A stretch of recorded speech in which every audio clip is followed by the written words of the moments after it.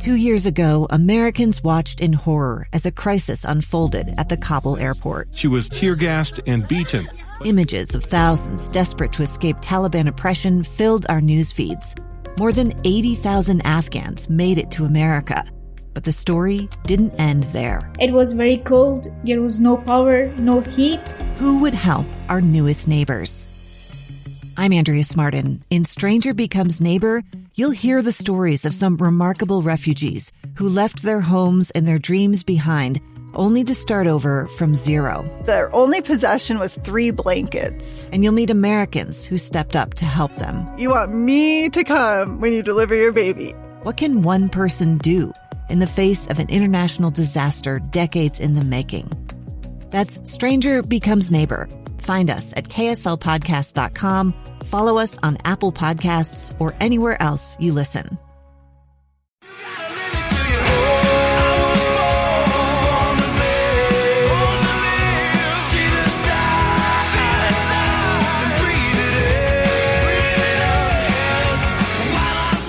All right, and welcome to the Utah Puck Report. I'm your host, Jay Stevens. I'm always so professional with this. I know. What are we laughing at? I was just excited to be here. Looking at the guy with the face for radio, right across from you. That's us. All right, I guess I was laughing. All right, Gary. Yo, good to have you here. Yeah, great to be here. So I wanted to talk about, in these podcasts, we've talked about the path, and we've had so many guests on the show that talk about the different journey they took to get to the NHL or to college or to, whatever it is. Everybody's had their own journey. And with Trevor and with Daniel, we talk about, okay, you made it. And we talked with Trevor and we realized he made it to the NHL. For a lot of people are like, okay, that's happily ever after. Right. But there's a struggle at that point. And as Trevor pointed out, his whole career almost didn't happen. Even though he'd made the NHL, he's a first-round draft pick. He had a coach that didn't believe in him, and that was almost it. They healthy scratched him for 9 games. They were trying to trade him. He hadn't had the opportunity to do enough to make other teams want him yet. Right. So they were going to waive him and send him back to the minors and probably be done with him. Yeah. So it's one of those things that you kind of don't think about is what – it's the after story. Right. And that's what, just average Joes, that they don't know. It's just all we see is the athlete making it, right? We don't see the behind-the-scenes stuff or hear a lot about that stuff, and it's a hard road. Right. And it's a daily struggle because the teams are going to draft other players. They're going to be looking at free agents. They're going to be looking there was a goalie that I can't remember who he was. He was in the Dallas Stars system, and he was an up-and-coming goalie. And he's like he's the guy. And then the Dallas Stars trade for Belfour. And all of a sudden there's a cap, right? That you're not going to beat out Belfour.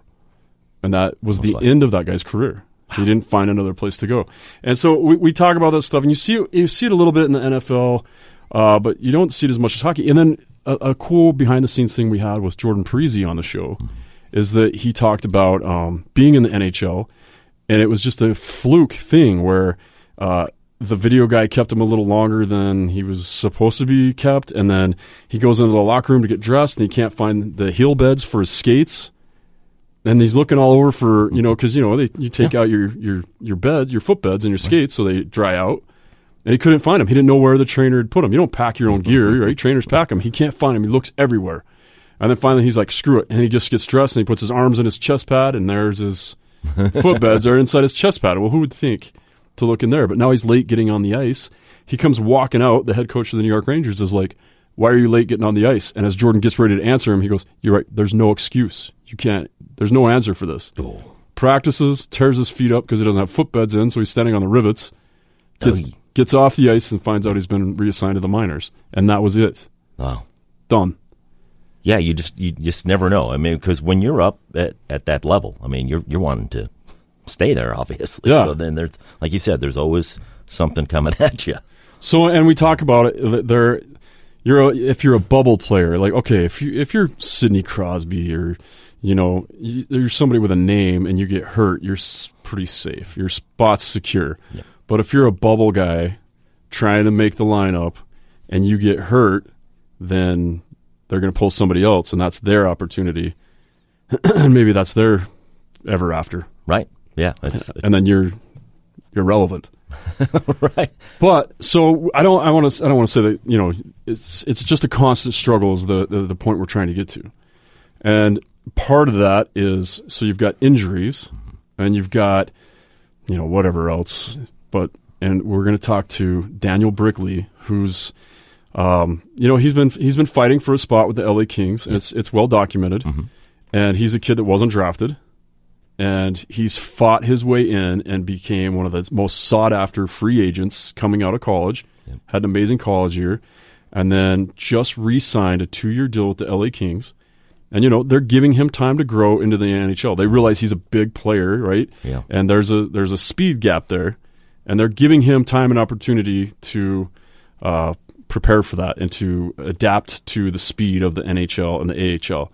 And so this season starts out, and he hits a crazy, crazy speed bump. Right. So today on the show, we're going to talk to Daniel Brickley. A stranger with a gun came upon 2 teens taking pictures under a rising full moon. But violence is only the beginning of this story. Sometimes I thought, there are no miracles. Yeah, there are, and this is a big one. I'm Amy Donaldson, and I've spent my career talking about how lives are undone by violence. The Letter is a podcast about how lives are remade. Follow The Letter at theletterpodcast.com or wherever you get your podcasts. All right, so joining us now is via the telephone is Daniel Brickley. Daniel, how are you? I'm good. How are you? We are Great. Spectacular. Yeah, welcome. We don't look very good, but we are good. So, that's a given. Anyway, thanks for taking the time. We know you are back in town, back home. Correct. With an undisclosed injury. Yeah. So lower body injury. You found this out? You spent some time in the hospital? Yeah, a little bit, but I'm on the up and coming. Okay. Getting better. How long do they think you're going to be out? It wasn't exact, but they said it were between like 3 to 5 weeks, and I'm just starting my 3rd week. Okay. So. And you're starting to feel good? Yeah, things are looking good. Getting stronger every day. I mean, slow process, but it's coming. Okay. So with something like this, and it's hard to, I don't know how much you can disclose, but is this going to affect your conditioning too? Are you going to be cleared to play? Let's say it's next week, and they're like, okay, it's the 5th, you can play. And are you going to be right back into game shape, or is it going to take you a week to get back into it? You know what? I'm sure I could just jump back into it, just knowing myself, but that's usually not how it works. I mean, the coaches and strength and conditioning coaches and whatnot, they'll probably want to try to get me a week of practice or so I don't just jump right into the fire, and, you know, that just, the risk of injury is higher in that case, you know, again. So they'd probably want me to get a little bit more in shape, build up some more muscle, get a week of practice under my belt, get going at game speed, stuff like that, and then throw me into the games. So that's what I'm assuming is going to happen. So. Okay. Yeah. But yeah. How are things going up until that point? I mean, so it's new into the season. We planned on getting in touch with you and checking on you and seeing how things were going in Ontario, and you know, we just hadn't had the chance yet. So how were things going at the start of the season? Really good, actually. We have a strong team. Like a lot of people know, or if they don't know, the Kings are rebuilding at this point in their time, I guess you can say. Yeah.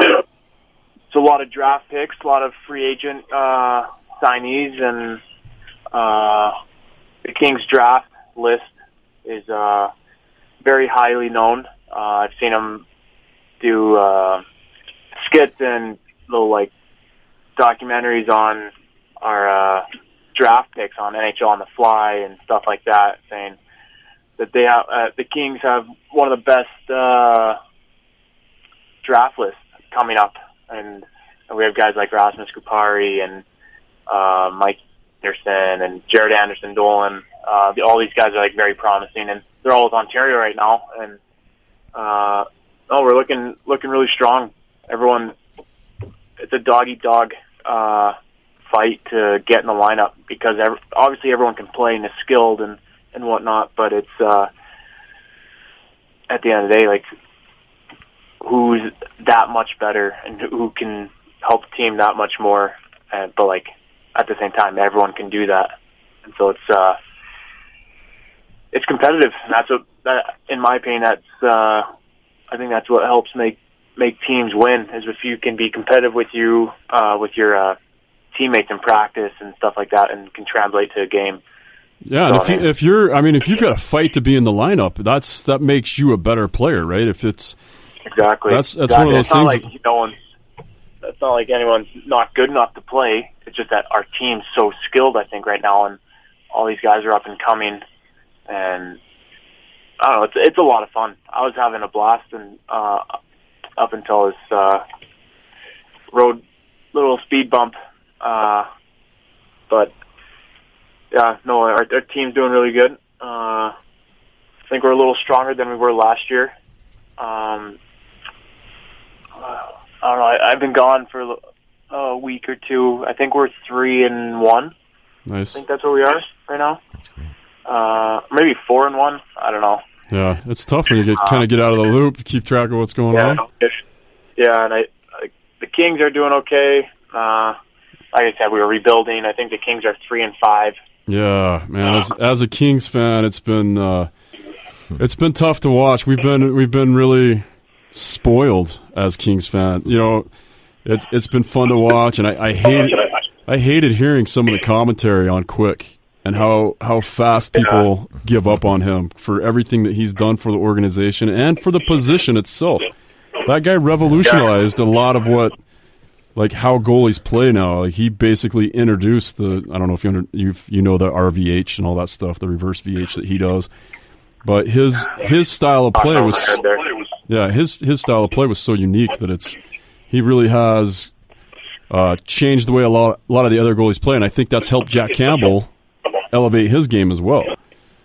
Yeah, no, for sure. I mean, both those guys are awesome, and I would say I don't know much about goalies and how like form and technique, but I want to say Quickie's maybe unorthodox a little bit. Yeah, he's not real technical, but like at the end of the day, he stops the puck. Super athletic, and he does well. He's not a robot. You've got the Carey Prices of the world and the Marc-Andre Fleury's that play under that real robotic that style of play, and it works for them to an extent till it doesn't. But then they both have their athleticism too. But then you have Quick, who's just been a phenomenal, like you say, unorthodox athlete that just throws out some amazing. He is so much fun to watch because of that, because he's not so robotic. I mean, they're fun to watch in their own ways, right? So, and that Vasilevsky, for Tampa Bay, he's kind of the same thing where he's like. He'd be a modern hybrid where he's 50% robot and 50% just athletic craziness. Yeah. The guy that played for Buffalo way back when. Oh, Hasek. Yeah, Hasek. That guy was... Forget it. Yeah. Same thing. Well, I'd say he had like 20% form and then 80%. He probably made saves because the forwards just had no idea what to expect. Just throwing his pads all over the place. Hey, so as long as we got you on the phone, I want to know, we interviewed your brother, and we know he's playing juniors this year. Where's he at this year?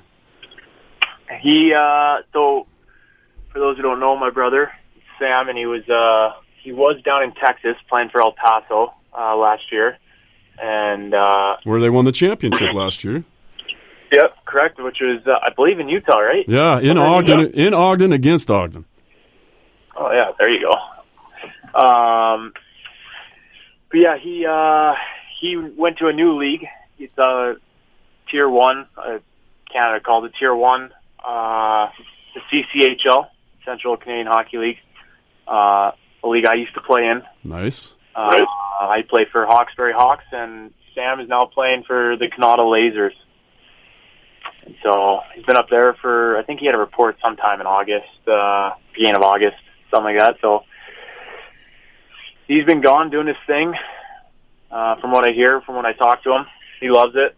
Loves the lifestyle up there. I mean, he's a little different than from Utah, being, how religious it is here, and, drinking and all that stuff. So he's enjoying it. Good. I'm glad to hear he's hopefully he's found a place to. It's kind of like where you went and kind of learned your way and spread your wings a little bit, right? Exactly. And that's where I blossomed a little bit as a player and learned to mature and to grow my game. So hopefully you can do the same. Yeah, no kidding. Hey, can you speak to, because we were kind of talking about in the beginning here, like ups and downs and stuff like that of getting drafted and just trying to, your whole process of being, a pro. And, how does, like when you get an injury like this and you're sitting here, you're on a roll, you're battling, and then all of a sudden there's an injury. How does that play with your emotions? How do you keep your emotions in check on how you get back to where you need to be, That's tough. You could say the cliche thing that, you're a pro, you should be able to do that, but that's pretty a vague answer. But, no, it's definitely tough because this one I wasn't in control. And like last year I got injured and it was tough. Like you like you said, you get on a roll and you start feeling good about yourself, where your game's going, where it's heading. Your team might be on a hot streak or whatever, and you just got to stay positive. I think a lot of it is I had a good support system around me, and my roommates were right there with me the entire time, and I don't know, they kept me up in spirits. And it's the little things too.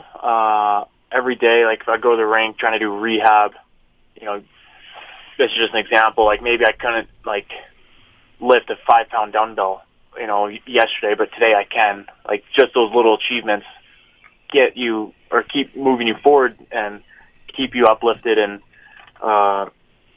want to keep getting better so you can get back to your team and help the guys out. And, because that's, at the end of the day, I know it's a business, but it's also fun, and all the guys, we all love it. And, you make memories that way, but, it's no fun ever getting injured and being out and having to watch your team go through ups and downs, and you want to be there with them going through ups and downs, and hopefully more ups than downs. But, so you saying that just made me think of something. I thought it was awesome that you came home and were able to rehab here, but would you rather be there? Like, where would you rather rehab? Does it help to have that camaraderie still, or is it better to have mom's home cooking? You know what? I'm a little mixed emotion there because I have not been home for probably, at this time in the year, right. Probably, 10 years. I haven't been home in middle of October in probably 10 years, and so it's a little different. Like I might be able to spend Halloween here, my family does big family gathering every Sunday and have a dinner, and that's always great. And I haven't had a home cooked meal in I don't know how long, and my cooking skills aren't the greatest. Well, I can see, so I can see the benefits of both. And then speaking of home cooked meals, because it's funny we bring this up because when I mentioned you were home, and I mentioned we were talking about when I was sick, Gary offered to cook me. So he Traegers a lot, and then he'll Traeger some turkey, and then he'll make some soup out of it. Oh, yeah. Yeah, a few of the guys just bought some Traegers, and we've just been abusing it. Oh yeah. We cook all of our meals at the firehouse almost on the Traeger. In fact, we bought the little pizza rolls the other day, the Tony's pizza rolls or whatever, and we Traegered them. Forget about it. It was unreal. Why not? That's awesome. So I'm just saying while you're here, I think Gary owes you some soup. Yeah, turkey soup. Traeger turkey soup. Sounds delicious. All right, I'll make sure you get some. We'll hold Gary to that. I can do it. All right. All right. So technology. So timeline again. When do you think you might be home for Halloween, and then hoping to be back in Ontario right after that? Yeah, I'm looking to be back the 5th, 6th of November. Okay. Great. So I got what is that, like 10 days? Yeah. 9 days? Yeah, a couple. So it's nice. I'll have been home for a week and a half. So it's a nice little quick week and a half, maybe 2 weeks. Okay. So I don't know. Like I said, there's some things to love that I'm home and some not. No, I totally get it, man. It's a dichotomy, right? Like you want to you want to be home and you want to be getting that, but at the same time, it is nice to be around your teammates who are going through it. You form that kind of a warrior bond as you're going through a whole season with somebody, and then it is nice to rehab that way with guys. So it is. I don't know, man. It's cool, but it's going to work, and it's a rare experience for you to get to be home during these times. So maybe that'll have some of that home cooking magic. Yeah, that's what I'm hoping for. Because if not, I could be in California enjoying the 75-degree weather on the beach. Yeah, there's that. That's definitely that too.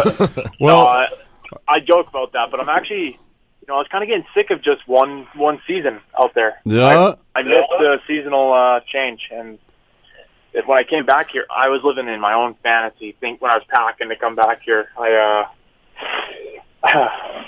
packed all like shorts and t-shirts, not thinking it was Utah weather, thinking I'm like going to like NorCal or something.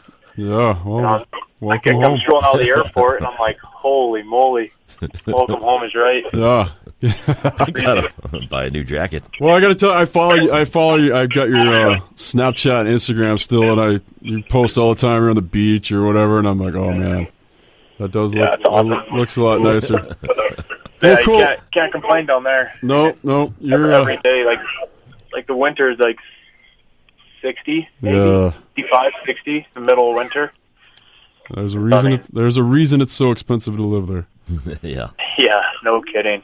Well, listen, Daniel, we're bummed that you're home, but we appreciate the fact that you took the time to check in with us. Yeah. And like I said, we want to we're going to be following you weekly anyway and finding out what's going on. And hopefully I'll call you again in a few weeks, and you can tell us how awesome it's going back in the A and how well Ontario's doing and how cool it is to be playing with all those high draft picks. Yeah, and sure. And we're excited. We're behind you guys 100%. You and Sam. We're going to check in with Sam too, and we'll be updating everybody on his stats and everything as well. And again, I just can't thank you. Gary, do you have anything else you want to add? No, I just wanted to say thanks for joining us. Enjoy Halloween, man. Thank you. Yeah, enjoy Halloween, buddy. All right, thanks for coming. Thanks for checking in. Yeah, bye-bye. All right, that was the Utah Puck Report. Thank you so much for listening. The Utah Puck Report is a KSLSports.com podcast. And if you haven't subscribed yet, then you can. All you got to do is text the word puck to 57500. And you can also catch us online, too, at KSLSports.com and right there at the Arrow website, 1035thearrow.com. That's awesome. And we want to thank Josh Tilton, our producer. He's the one that keeps us in line, keeps the things rolling. And he doesn't roll tape, as you would say. He does not. But he does produce the show in all the digital ways. So once again, thank you so much for listening to the Utah Puck Report.